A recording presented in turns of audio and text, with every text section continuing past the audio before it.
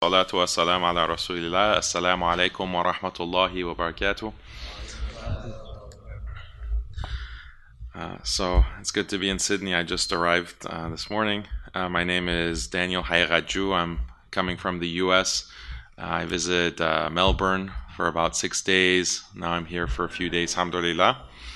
And I've been talking about on this tour issues of modernism, liberalism, feminism, ideologies that have been weaponized against Islam and have been weaponized against Muslims for the past 250 to 300 years, beginning with the colonial period up until now.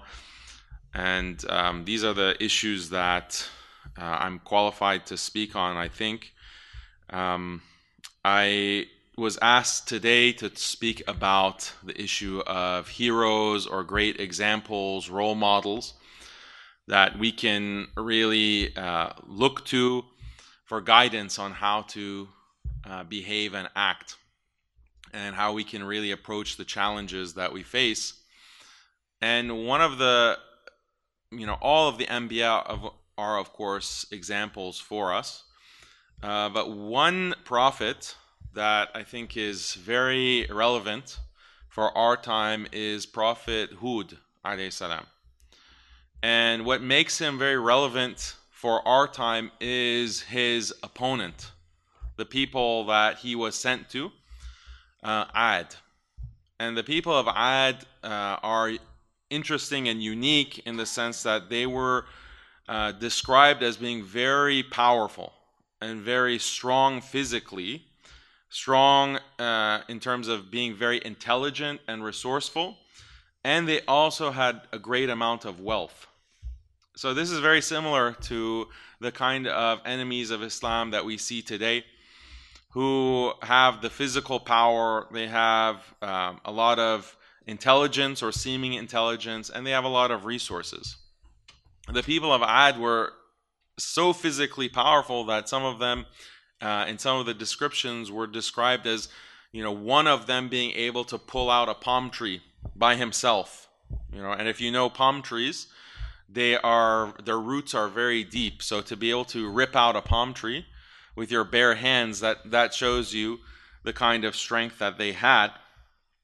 And of course, they had a great amount of intelligence because they built very impressive buildings out of rocks, out of stone. This is something that also distinguished them. And Allah says that in the Quran that this kind of power made them extremely arrogant. They were extremely arrogant, and they thought that there was no one better than them, no one stronger than them. And they forgot that Allah is, of course, stronger than them. So they became arrogant, and this is exactly what we see in our time today. People are arrogant because of their wealth, because of their power, because of their intelligence. And we see many people in this day and age who have a kind of God complex. They are offended by the idea of submitting to God. They're offended by the idea that they have to obey someone other than their own whims and desires. And this is what we see from whether it's athletes, whether it's celebrities, whether it's politicians, whether it's some of these billionaires, tech billionaires or whatever. They have grown extremely arrogant, and this is a very ugly trait. You have been given so much blessings from Allah, and you don't recognize the source of the blessings. Rather, you attribute all of your success, all of your wealth, all of your power, all of your intelligence to yourself. When we look at the Quran, Allah is describing some individuals, some role models who achieved great power and great wealth, but they were humble and they were submitted to Allah and they turned their face to Allah. Who can give me some examples of such people? Who they were very powerful, but they're also very humble in the Quran. Does anyone know? Sulaiman alayhi salam. Dhul Qarnayn, great example. Anyone else? The Prophet sallallahu alaihi wasallam. There's more in terms of dunyawi power. There was Anbiya who are Dawood alayhi salam. Okay, that's the other example. So these are examples of Anbiya or individuals who may not have been Anbiya, given great power, great intelligence, great resources and wealth, but they were grateful to Allah. But Ad, these people of Ad, were the opposite. So what's relevant for our time is that the tendency is that when you face a very powerful opponent, if you don't have confidence, then you are put in a position where you might compromise your principles. And this is what we see, unfortunately, with some Muslims today. There's a powerful enemy who seems to be more resourceful, more wealthy, more intelligent, physically stronger, and in the face of that, they compromise. It's easy to be principled and strong and stand up and have a backbone against a weak opponent.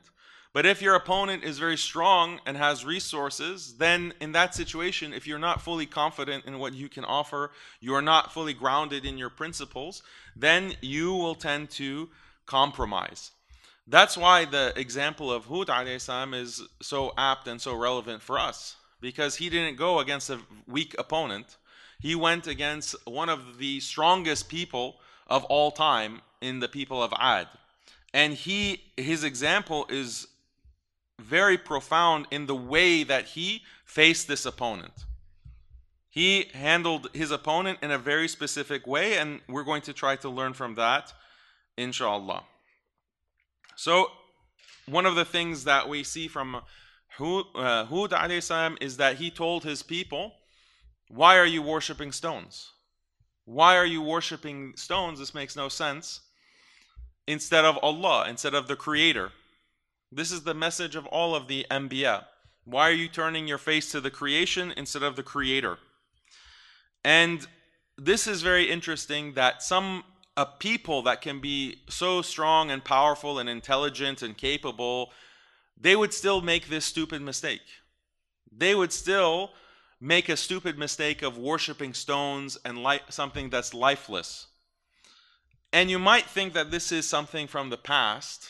And of course, intelligent people today, the scientists and the researchers and the people who are at the Ivy League schools, of course, they're too smart for worshiping stones, worshiping rocks. But you'd be surprised at the level of superstitious beliefs and even this kind of paganism that exists amongst the upper classes, and the amount of superstitions that they have. When it comes to athletes, this is well known. Like some of the biggest, most popular, famous athletes were highly, highly superstitious. Like they will think that, okay, I have a big game, a big maybe playoff game or championship game, any game that they play, I have to listen to this song before the match. Or I have a special socks that I have to wear. I have special gloves that I have to wear. I have to turn the light on and off 5 times before I leave the locker room. They have these kinds of superstitions and beliefs. So you might say, okay, well, the athletes are not the most smart people. But this is something that, this kind of superstition, you can find it in others as well. And there's actually some statistics on this.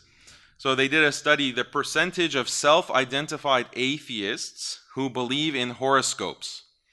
So do you know what horoscope means? They think that, I was born on a certain month, therefore because of the stars or the constellations in the sky, I can predict what will happen to me today. And they read them daily like a horoscope, and they print them in the newspaper. This is a kind of shirk. And unfortunately, I think some Muslims also fall into this. They think that it'll say, okay, if you are a, what's an example? Pisces? Some of, like you're a fish, that's your symbol. Or you're a Cancer, it's like a crab. That means today you're going to have an amazing opportunity. Or you're going to, meet an old friend. And they really believe this. They really believe this kind of nonsense, and they don't think that well, there's only 12 signs, so are there only 12 possibilities for what could happen in a day, in a day? It's really quite stupid. But the self-identified atheists, people who think, especially in this day and age, they reject God. They say, yeah, there's no such thing as God. Obviously, there's no such thing as God. We believe in science. But, I'm going to open the newspaper and read the horoscope. That's 12% to 35%. And the variation is based on country. So in some countries, it might be as low as 12% of the self-identified atheists. Like countries like, I don't know, China is an atheistic country, for example, or different countries in the West. And then 35% at the highest. 9% to 23% believe in objects with mystical powers. So this is very interesting. Have you heard of these gems? You've heard of them? Healing crystals. Yeah, that's I was so shocked to hear about such a thing, that people, they believe in it. Like, oh, there's a healing crystal, I wear it. It depends on my personality and it makes me feel good. Or I don't know what else they put like in water to drink it or something. Okay. Oh, it's common. Okay. Yeah, so then some Muslims might not even know that, okay, this is shirk. You shouldn't be using this or buying this or believing this. And there was one example of a Muslim, and I was shocked. This is a Muslim who is, memorizing the Quran, going for salah, and believes in this, and didn't realize that this is actually shirk. This is something that you have to avoid. You can't participate in this. But that's a Muslim. But amongst the atheists, self-identified atheists, 9% to 23%. Okay, so we're talking about countries like China, Brazil, Japan, US, UK, and Denmark. This was a study done on these beliefs of atheists. So we can't think that, they're literally believing in stones and the power of stones. So how is this very different from Ad or any of the other mushrikeen of the past? But, it's actually, you might again think that, oh, well, this must be the really uneducated, the really stupid atheists, and the smarter atheists know better. Well, I went to Harvard University for my college degree, and you would not believe the amount of stupidity and stupid beliefs that you find at a place like Harvard. The biggest example you could say is that every semester before the final exams, they had a very specific ritual, and they got the ritual from paganism, basically. But the weekend before the exam, at night, on a very particular night, they would have something called primal scream. Primal scream. You know what this is? You're shaking your head like you know what it is. Yeah, it's extremely stupid, but the Harvard undergraduate would participate in this, where they would go into Harvard Yard. It's like an open space with a lot of grass, and they would take off their clothes, and they would run in that area, the courtyard, and just scream, just loudly scream like crazy people. And you'd have newspapers that would come and take pictures, like tabloids, and other tourists would come to Boston specifically for this ritual.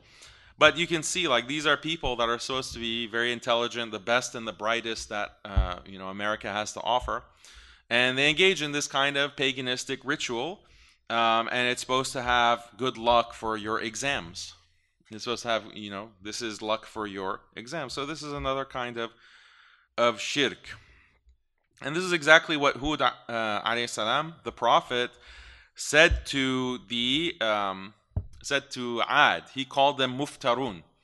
Muftarun meaning you're just making something up. You're creating something of yourself and you're worshiping it. So don't you realize that? Don't you see? How can you worship something that you made up yourself? So this is the kind of blindness that some people have to this day, who consider themselves very, the best of the best in terms of intelligence. They can, whether they're atheist or not, this pattern is universal amongst human beings, that they fall into shirk and they are tricked by shaitan and their own nafs and their own ego. So what was the reaction of the people of Ad? Well, they called Hud alayhi salam foolish. They called him a liar. They mocked him. And this is exactly what we see from atheists. They say that, no, you Muslims are foolish, you are a liar, you're ignorant. They attack Islam in exactly the same way, when in reality it's their ideologies that are man-made. So the ideologies specifically that are attacking Islam, ideologies like liberalism and democracy and feminism, these are all man-made ideologies. Just like the ideologies of the past, whether it is things like stone worship, ideologies of Hinduism or Buddhism or Confucianism or Zoroastrianism, all of these different religions, ideologies, they're man-made, or they're corruptions of maybe a monotheistic religion that was based on revelation from Allah that was corrupted over time, over generations. And that's what they follow, and that's what they worship. We are in exactly the same situation today with these man-made ideologies, except now, instead of these ideologies being taught in the temples or the synagogues or the places of shirk, they're being taught in the universities, they're being taught or propagated in the media establishment, in the political establishment, in the halls of power. It's the same thing.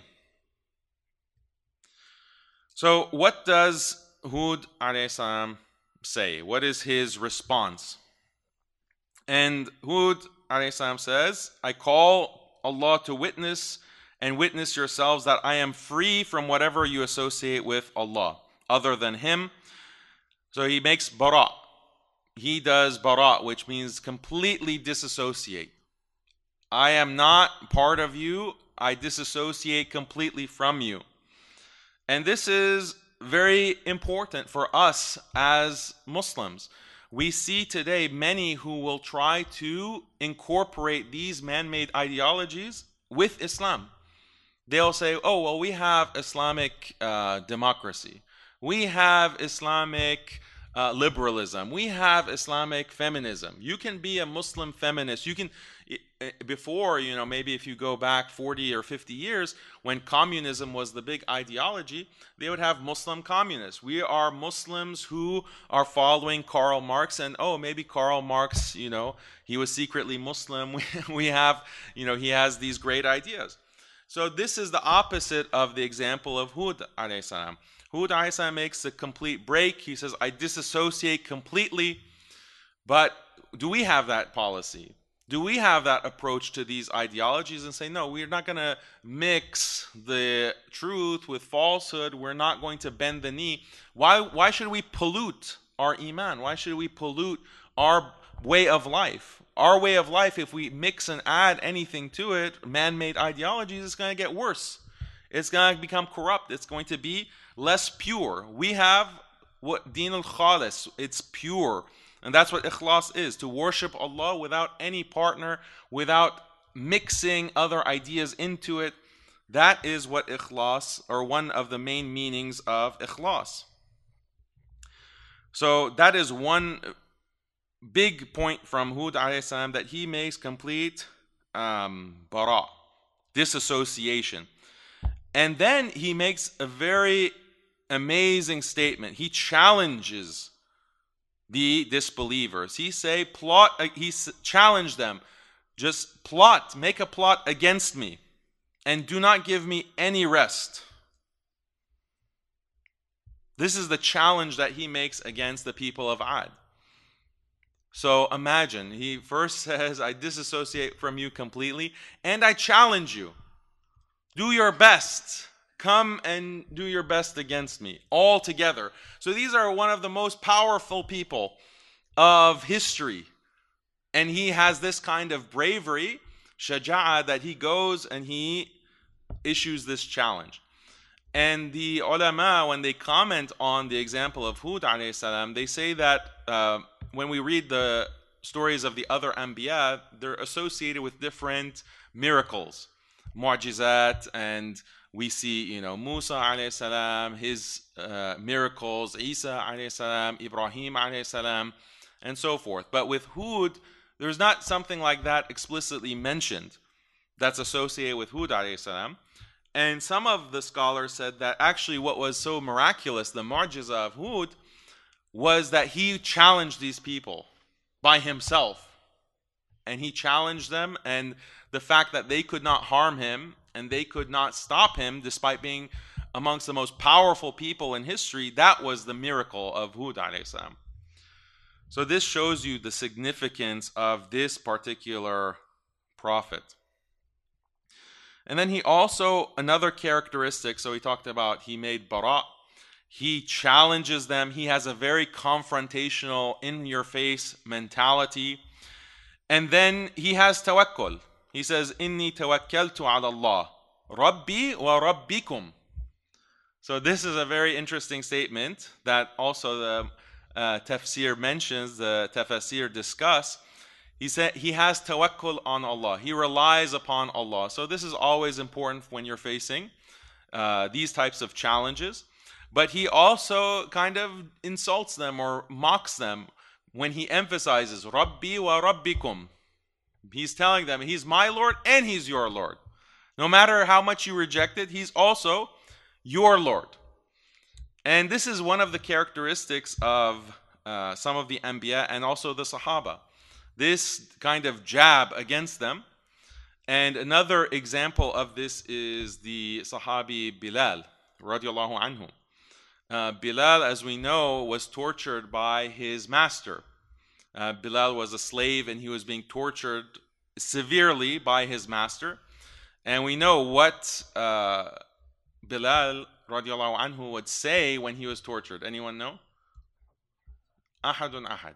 So the name of Allah. And later, when he was asked about this, some of the others, Sahaba, asked him, why did you always say Ahadun Ahad? Why specifically that name of Allah? And then Bilal's answer was amazing. He said that, I would say other names of Allah, remember Allah in those times of torture, but I found out, or I realized that when I said Ahadun Ahad, that name of Allah made them more angry. That name of Allah made them even more mad. So imagine, subhanAllah, the bravery and this attitude that not only is he being tortured, he wants to make them even more mad. He wants to even poke them and jab them and annoy them to that extent. Even though it's going to harm him too, they're going to be more mad, they're going to torture him more severely. But he would clearly get pleasure out of that. So this is, subhanAllah, the mindset that has to be appreciated.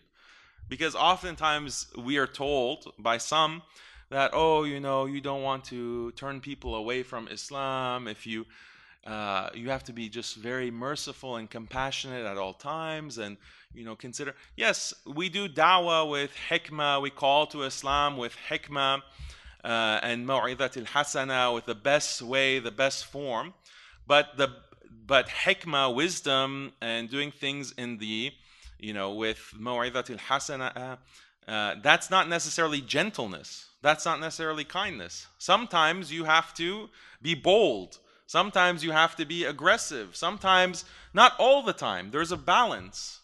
That's what wisdom is, putting the right thing in the right place at the right time, for the right reason. That's what hikmah is. But sometimes, like Bilal radiallahu anhu or Hud alayhi salam, it's justified. It has a meaning and significance to do something that will make the opposition, the enemies of Allah, the enemies of Allah and His Messenger sallallahu alaihi wasallam, to make them angry. So this is a lost gem from the Anbiya and from the Sahaba. And there are many other examples that we can talk about. So this is, also the essence of masculinity as well. What we have this big question about what is masculinity, and the youth are confused about masculinity, and they're looking online and seeing Andrew Tate, or they're seeing these kinds of social media influencers, and they don't know what real masculinity is. These are the examples that we should teach our children of the Anbiya, of the Sahaba. This is real masculinity. This is real bravery. This is real standing up and having a backbone having hikmah, having wisdom, and calling to Allah with no compromise, saying clearly, this is the truth and this is falsehood, and we are disassociating from the falsehood. So what could be more masculine than that? What could be a better example of manhood than that? So, and this is really the substance of masculinity. The substance of masculinity is standing for the truth, standing for La ilaha illallah, denouncing shirk in all its forms, whether it's worshipping stones, whether it's worshipping, these gems, health gems or whatever, or horoscopes, or these man-made ideologies that are being promoted in our day and age. Liberalism, feminism, atheism, communism, all of these types of ideologies, we have to be very strong and say that we disassociate completely. We have no need for these ideologies. We're not going to bend the knee, and we're not going to be weak. We're going to be strong and actually disassociate from them. So when we do that, we are following the sunnah of Hud alayhi salam, especially in this day and age, because we're in a position of weakness. We're in a position of being weak. We're being dominated physically. Some Muslims are being tortured in the world today, whether we look at the Uyghurs in China, or we look at what Myanmar is doing to, or Burma is doing to the Rohingya, or what the Hindutva are doing to the Indian Muslims. We see many examples of this subjugation and domination of Muslims. But that doesn't mean that the Muslim, when he's in a weaker position, that he becomes defeated. No, in a weaker position, that is an opportunity for the Muslim to shine even brighter and even stronger. And this is what we see in the example of many of the Anbiya. So that's the main example that I want to share with you. That was the first 30 minutes of our hour. So in the rest of the 30 minutes, I just want to open it up for Q&A. If we can start on the topic maybe first, and then if all the questions on the topic are exhausted, then we can talk about other issues that you're interested in, bi'idhnillah. The problem with youth taking kuffar as role models is, do they know how to distinguish the good from the bad? And sometimes youth, like this idea of, take the good and leave the bad, you have to know what the good is in the first place. So that's really why, for example, with Andrew Tate, for example, he became Muslim, he's very popular, was at one point the most Googled man on earth. Should we tell our children, take him as a role model? And I say no, don't have such a role model. Why? Because especially a child, you don't know what is the good that he is actually bringing versus what is the bad. It's just all mixed together. So he should not be taken as a role model for those who are not really educated or Islamically informed. But for people who are, leaders and older, they're Islamically informed, they have studied, if they see certain tactics, for example, or certain practices that can have a benefit for Muslims, then I think it's fine to learn from that and try to implement it for the benefit of the ummah. Would I say, this is a role model just because you take something from him? Not necessarily. So the question is, when I debate people or someone is debating non-Muslims, is the goal really to break their ego, and are they going to be more open to the truth of Islam at that point? My target when I debate a Christian or an atheist or a liberal or a feminist is not necessarily to convince that person, but there's two main purposes. The first purpose is to present arguments and ideas to counteract the batil and to show how weak these ideologies are against Islam. That's number one. But even if a person who's watching a debate, they might not follow the argument, or it might be boring, or it might be, they can't really understand what's being said or what's being argued, but they still see that there's a Muslim who's willing to stand up and argue with, against that batil. And they don't see much of that. So an example, I did a debate recently on the marriage of the Prophet ﷺ to Aisha radiallahu anha. And so I presented some arguments to counteract the Christian. The Christian wanted to say that no, this is immoral. This marriage is immoral. It's wrong. And so I'm defending the Prophet sallallahu alaihi wasallam. I'm defending the practice. And what a lot of Muslims watching that, and even Christians watching that, they might not follow all the arguments I'm presenting, but they've never necessarily seen a Muslim in that position of debate to defend that position. And that by itself has a big impact psychologically.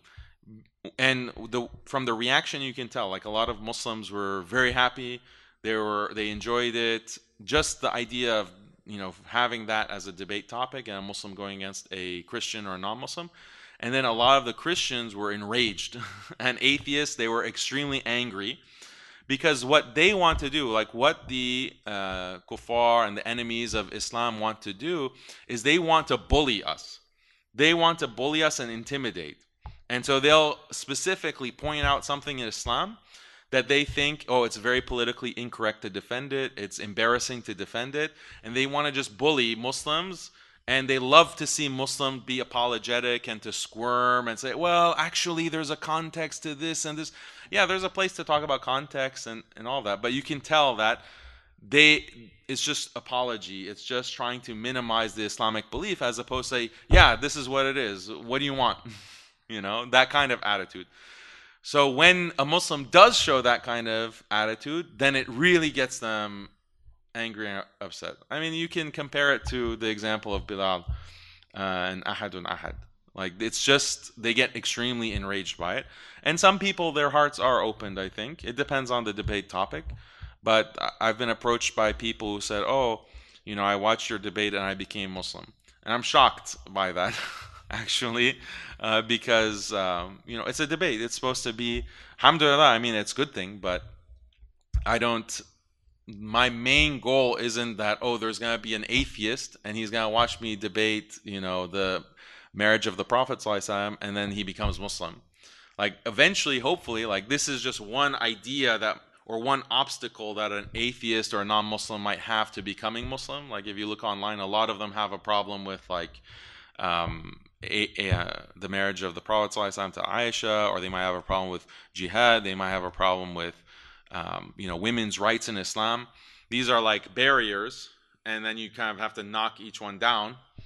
So that's the way I look at it, trying to knock down these obstacles towards people accepting Islam. In debate, so to repeat the question, if anyone didn't hear it, what has been the biggest challenge, debating a layperson or debating an academic?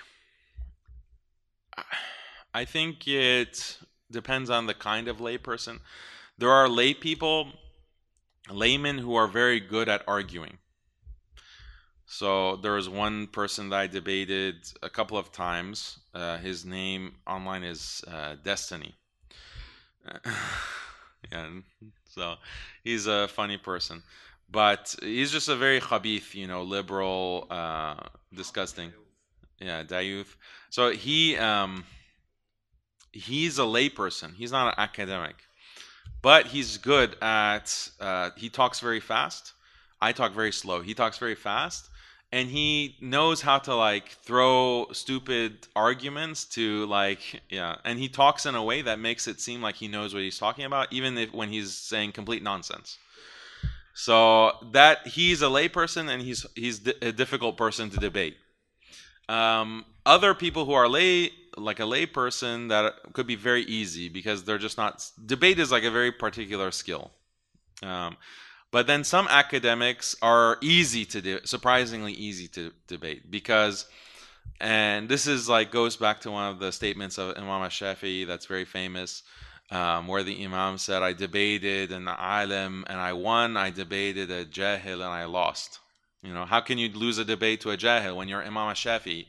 But the idea is that the jahil, the ignorant person, doesn't know logic, doesn't know like how to form an argument and how to respond.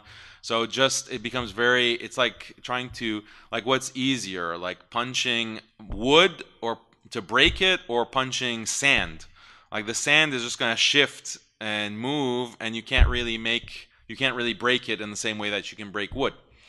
So yeah, it things vary, but it's not associated with whether it's a layperson or academic. The biggest factor is, does the person have a lot of debate experience? That's a good question. How do we inspire confidence in Muslim youth, I guess, in college? Um, I think that what's very impactful is going through the seerah, and teaching, especially our boys. I think boys are the ones who really need to have this quality, and the girls just follow the lead of the boys. So if you focus on the boys, then that will solve the problem, inshallah. But with boys specifically, they need to have a very good understanding of the seerah, and specifically the battles, specifically the ghazawat and the fighting and all of the details of fighting and war. And this history is not really taught very much in certain places, because there's political pressure and, oh, you're going to, this leads to extremism, blah, blah, blah. But I think there's a reason why a lot of the government programs, or even it goes back to colonial times, they don't want Muslims to know about the seerah and that aspect of the seerah, because they know that will make Muslims very strong, and that will be a source of inspiration. So what's happening is that our boys are taking, their examples of bravery from Marvel movies, from sports, and some of these khabith type of athletes. That's where their role models are coming from, and there's no substance to that.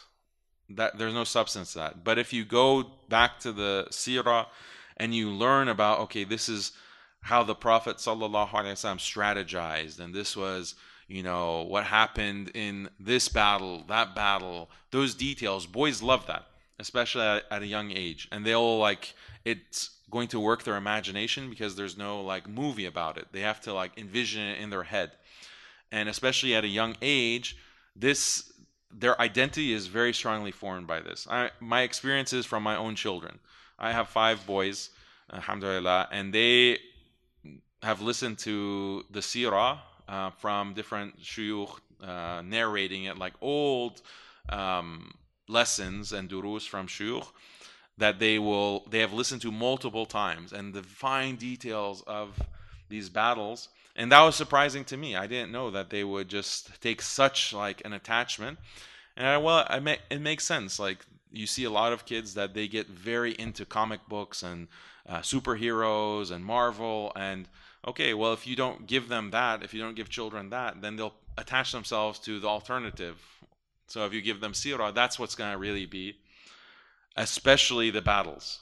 So that instills in children, I think, this kind of attitude of, we have to stick together as an ummah. The whole concept of al-wala wal-bara becomes very ingrained. The concept of, the ummah has to stick together, fight for the ummah, stand for the truth, stand against the enemy, be savvy, and be even the concept of kind of strategizing, or even deception in war. These are very good values for men to have. And if we teach our children from a young age and not be apologetic about our own history, you can be watching these very violent movies involving all kinds of bloodshed and killing. Oh, no problem. But if you learn about jihad and the battles of our history, then, oh, that means you're an extremist. Why? That's a clear double standard. So that's my recommendation. What specifically is being pushed on schools? Oh, okay. Sorry. There has been no pushback? Okay. Well, I'm not aware of exactly what is going on in the US. I mean, in Australia, but in the US, definitely we have this frustration, or I personally have this frustration, because for years I was bringing up this issue about, look, this is not going to be, because the whole strategy, the alphabet strategy, you can call it, is that it's gradual. It's gradualism, and it's just boiling the frog in the pot. you gradually increase the temperature until you've cooked it. So now, when they have that strategy, you have to be very clear cut at the beginning before they gain all of this cultural power, cultural relevance. So unfortunately, a lot of the Muslim communities in the U.S. they didn't, or most of them did not react, and they kind of had this attitude of, okay, this is what the kuffar are doing. What's not relevant to us? Let them do whatever they want. And this is contrary to what we know of Qawm Lut. Qawm Lut, they weren't going to let people to reject their lifestyle, to reject their values. No, everyone has to accept, and if you don't accept, we're going to kick you out. So that's, if we truly understood the story of Lut alayhi salam and his people, we have realized that, okay, now it's just they're trying to say, oh, whatever two men do in the privacy of their own bedroom, that's fine. It's not an issue for Muslims. But eventually, they're going to be knocking on our doors, and they're going to force us. So that's why I think that if any Muslim community is not woken up by now, then subhanAllah, I don't know what to say. But what? Yeah, they're introducing it in public schools. So the bigger question is, what alternative to this educational system have we set up? And is it truly an alternative? Like, I don't know about here, but in the US, I'm very dissatisfied with the quote unquote Islamic schools. I don't see the Islamic schools as truly being an Islamic alternative. They just take the standard non-Muslim curriculum and they just put some Islamic window dressing, like, or Islamic garnish on it. So is that really alternative? No. And that non-Muslim curriculum has plenty of, it's not the alphabet stuff, but it has problematic ideas within it as well that are contrary to Islam. And you've just brought it in. It's like a Trojan horse. You've brought that in and you're teaching it to the Muslim youth. So for me personally and my family, we homeschool and we set the curriculum. Like, okay, it's not just going to be the non-Muslim curriculum. Let's ask the question, okay, does my child really need 5 years of U.S. history, for example? No. And we have, alhamdulillah, the flexibility in the U.S. to control our children's education. We can say, no, we don't want U.S. history, we're going to teach Sirah. Or no, we're not going to teach like civics, for 2-3 years, we're going to teach Arabic, for example. So that's, I think the bigger issue is pedagogy. What is our true alternative to this educational system?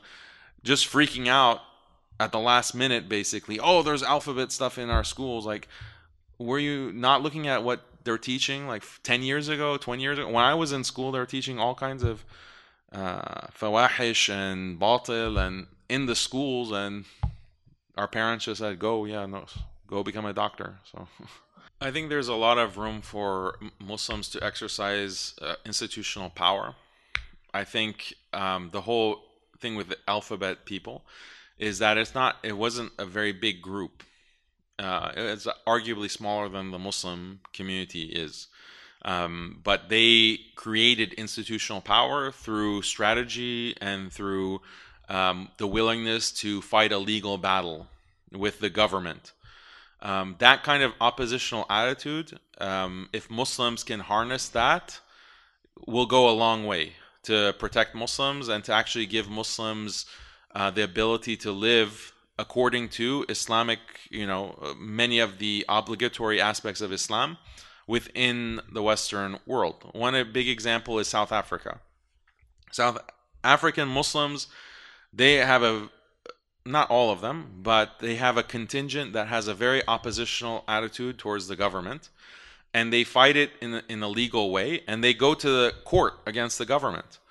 And this is something that has benefited them a great deal because the government has to worry about, okay, what are Muslims going to do to fight us in court and legally?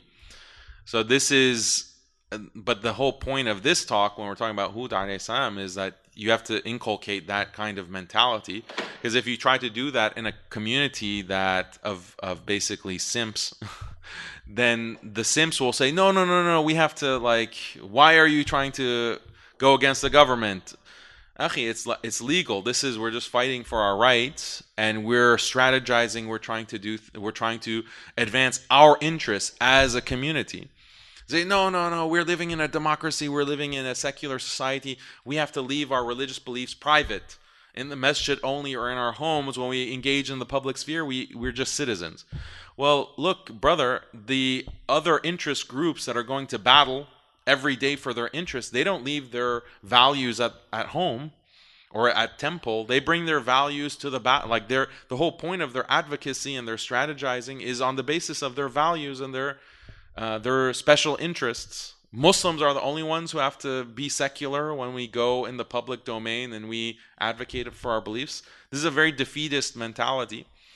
So if we can do that and we can fight back, I think then Muslims will be able to live and even thrive for decades, inshallah. If we don't do that, then I think the walls are going to be closing in faster and faster and faster. In some of these European countries, they've banned any kind of homeschooling. They've even banned parents from teaching religion to their children. So look at what Sweden is doing, where if a Muslim parent teaches his child that zina is wrong, or alphabet people are wrong, LGBT is wrong, the social services will take the children.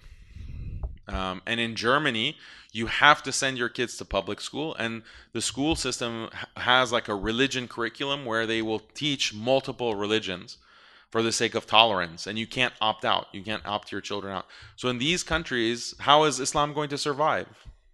Like how is any kind of meaningful Islam going to survive? I think in those countries, then it's a lost cause. Like Muslims shouldn't be living in those countries because the iman of their children is in jeopardy. But what's stopping other countries from following that model? Very little. All of these other secular countries in the West are moving towards that. So what are we doing in advance? Like, are we thinking 5 years in advance, 10 years in advance? What's going to happen to Australia? What's going to happen in the US? What's going to happen in the UK? We have to have that kind of strategizing. But if you don't have the oppositional mindset, then you're not going to strategize. You just go with the flow. That's a disaster. Then you can't complain in 5 years, what are we going to do now? It's too little, too late. That was the talk. Who is my role model of the Anbiya? For this specific aspect is Hud alayhi salam. Because what I like about Hud alayhi salam is that he was himself against one of the strongest people. And you see that with other Anbiya, but just the odds were against him in every way. But that showed the strength of his iman and his tawakkul, and that's what I try to live up to and exemplify in my own life and da'wah. Yeah, underdog we can say for me, but at a young age, hikmah just comes with experience. It comes with experience, and it comes with sincerity. When you are a sincere person, then Allah gives you wisdom, because you have attached your heart to Allah and you just want to please Allah, and then that wisdom comes because of that. I can't give you more practical advice on that because there's no book that is about wisdom. That you can incorporate just immediately like that. But maybe the Sheikh has some advice. Oh yeah, comparing the levels of degeneracy in America versus the U.S. The crazy thing is that because of the internet, it's just all blended together. You're going to see the same stuff everywhere, unfortunately. But yeah, if you go to the U.S., you're not gonna notice a big difference from Australia. I haven't like coming here. I didn't think, wow, such a much more wholesome place Australia is. And I also didn't say, oh, wow, this is a much more degenerate place. I didn't have that reaction. So leave, meaning, so either go against the compassionate imams or just do hijrah. There's no other option. They are? How are they controlling? No, it's very easy in one sense to start your own institutions. And for example, in South Africa, they have a lawyers association Muslim Lawyers Association, and the Muslim lawyers, they have, the right mentality, the right understanding of Islam. Then they collaborate with an Imams Association, Wifaqat Ulama, that specifically was formed as a response to the Compassionate Imams, because there's a lot of Compassionate Imams in South Africa, actually, and those Compassionate Imams work directly with the government. So Wifaqat Ulama was created as a response and opposition, and they started, just a few years ago, and it's from the grassroots. But it was just, let's communicate, let's coordinate. We can take certain measures. Let's work with these lawyers, these legal professionals. They accomplished a lot, mashallah, in just a short amount of time. It doesn't require, people think, oh, institutional power, it takes like generations to develop that. No, you can do it very easily in one sense. Yeah, it takes a lot of work, but it's not this impossible goal. And also, you'd be surprised how weak the Compassionate Imams are. Like, they're just calling them out is a big, it's very bad for them. And you can do that. You don't need to have an institution to be able to do that. I didn't understand the question. No, you have to. So my position, I won't elaborate because that's pretty big difference in topic. But whether it's in the U.S., whether it's in Australia, whether it's in any other country, Muslims should always do Amr bil Ma'ruf wa Nahi anil Munkar, and that's necessary to preserve the Deen. If you stop enjoining good and forbidding evil, that results in corruption in the religion. So we should always speak the truth, no matter what. This is, the Deen of Islam, and if some people don't like it, that's not our problem.